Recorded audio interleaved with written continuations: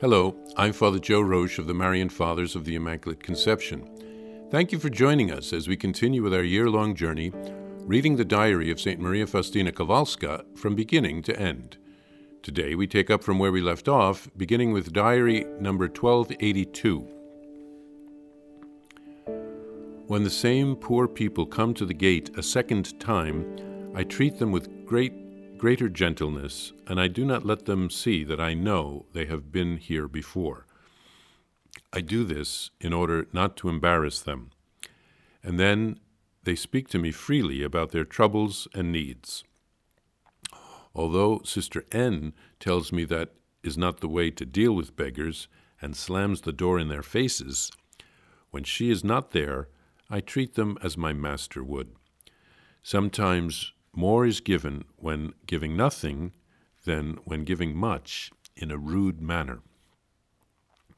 Often the Lord gives me interior knowledge concerning the persons I meet at the gate. One pitiable soul wanted to tell me a bit about herself. Taking advantage of the opportunity, I made her understand in a delicate way the miserable condition of her soul. She went away with a better disposition. September 17th, 1937. O Jesus, I see so much beauty scattered around me, beauty for which I give you constant thanks. But I see that some souls are like stone, always cold and unfeeling. Even miracles hardly move them. Their eyes are always fixed on their feet, and so they see nothing but themselves. You have surrounded my life with your tender and loving care, more than I can comprehend, for I will understand your goodness in its entirety only when the veil is lifted. I desire that my whole life be but one act of thanksgiving to you, O God.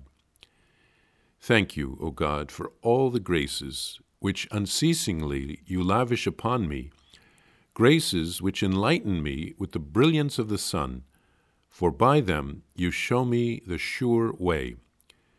Thank you, O Lord, for creating me, for calling me into being from nothingness, for imprinting your divinity on my soul, the work of sheer merciful love. Thank you, O God, for holy baptism, which engrafted me into your family, a gift great beyond all thought or expression, which transforms my soul. Thank you, O Lord, for holy confession, for that inexhaustible spring of great mercy, for that inconceivable fountain of graces in which sin-tainted souls become purified.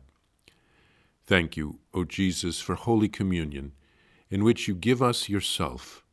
I feel your heart beating within my breast as you cause your divine life to unfold within me. Thank you, O Holy Spirit, for the sacrament of confirmation, which dubs me your knight and gives strength to my soul at each moment, protecting me from evil. Thank you, O God, for the grace of a vocation, for being called to serve you alone, leading me to make you my sole love, an unequal honor for my soul. Thank you, O Lord, for perpetual vows, for that union of pure love, for having deigned to unite your pure heart with mine, and uniting my heart to yours in the purest of bonds. Thank you, O Lord, for the sacrament of anointing, which, in my final moments, will give me strength, my help in battle, my guide to salvation, fortifying my soul till we rejoice forever. Thank you, O God, for all the inspirations that your goodness lavishes upon me, for the interior lights given my soul, which the heart senses but words cannot express. Thank you, O Holy Trinity, for the vastness of the graces which you have lavished on me unceasingly through life. My gratitude will intensify as the eternal dawn rises, when, for the first time, I sing to your glory. Faustina writes here of showing great mercy and delicacy toward the poor who try to take advantage of her kindness by coming back to the door more than once. Another sister advised slamming the door in their faces, but Faustina preferred, when possible, to show compassion as Jesus would. One poor woman liked to talk to Faustina, and with the insight given to her by God, Faustina used it as an opportunity to steer her towards the conversion of her soul. Faustina thanks Jesus for the beauty she sees around her, and she's saddened by the souls who are hardened and are not open to conversion. Faustina thanks Jesus for the care that he has surrounded her with. She wants to spend her life offering thanks to Jesus.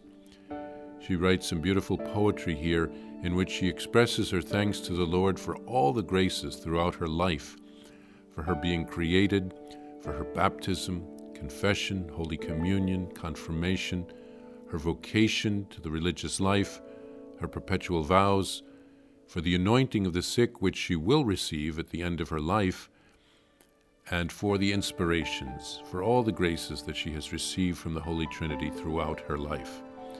Each of us should do something like this, because we don't want to be like the 9 lepers who were healed by Jesus and then never went back to thank him.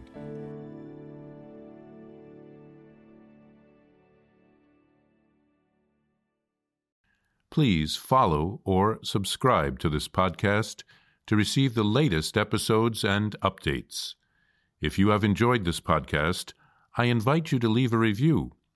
Reviews greatly improve our podcast ranking and will help other people throughout the world find St. Faustina's Diary in a Year. Remember, Jesus promised St. Faustina in Diary number 1075, souls who spread the honor of divine mercy are protected by God like an infant by a gentle mother. Please help us spread the message of divine mercy. Thank you, and God bless you. Visit shopmercy.org to order your copy of Divine Mercy in My Soul, the Diary of St. Maria Faustina Kowalska. It's available in print in English, Spanish, and Polish, and in English as an e-book, available now on shopmercy.org. Are you enjoying this podcast? I invite you to listen to more shows brought to you by the Marian Fathers of the Immaculate Conception. Join us daily for enriching spiritual content, which will help you on your journey with Jesus Christ. Simply visit DivineMercyPlus.org for a complete list of our shows. That's DivineMercyPlus.org.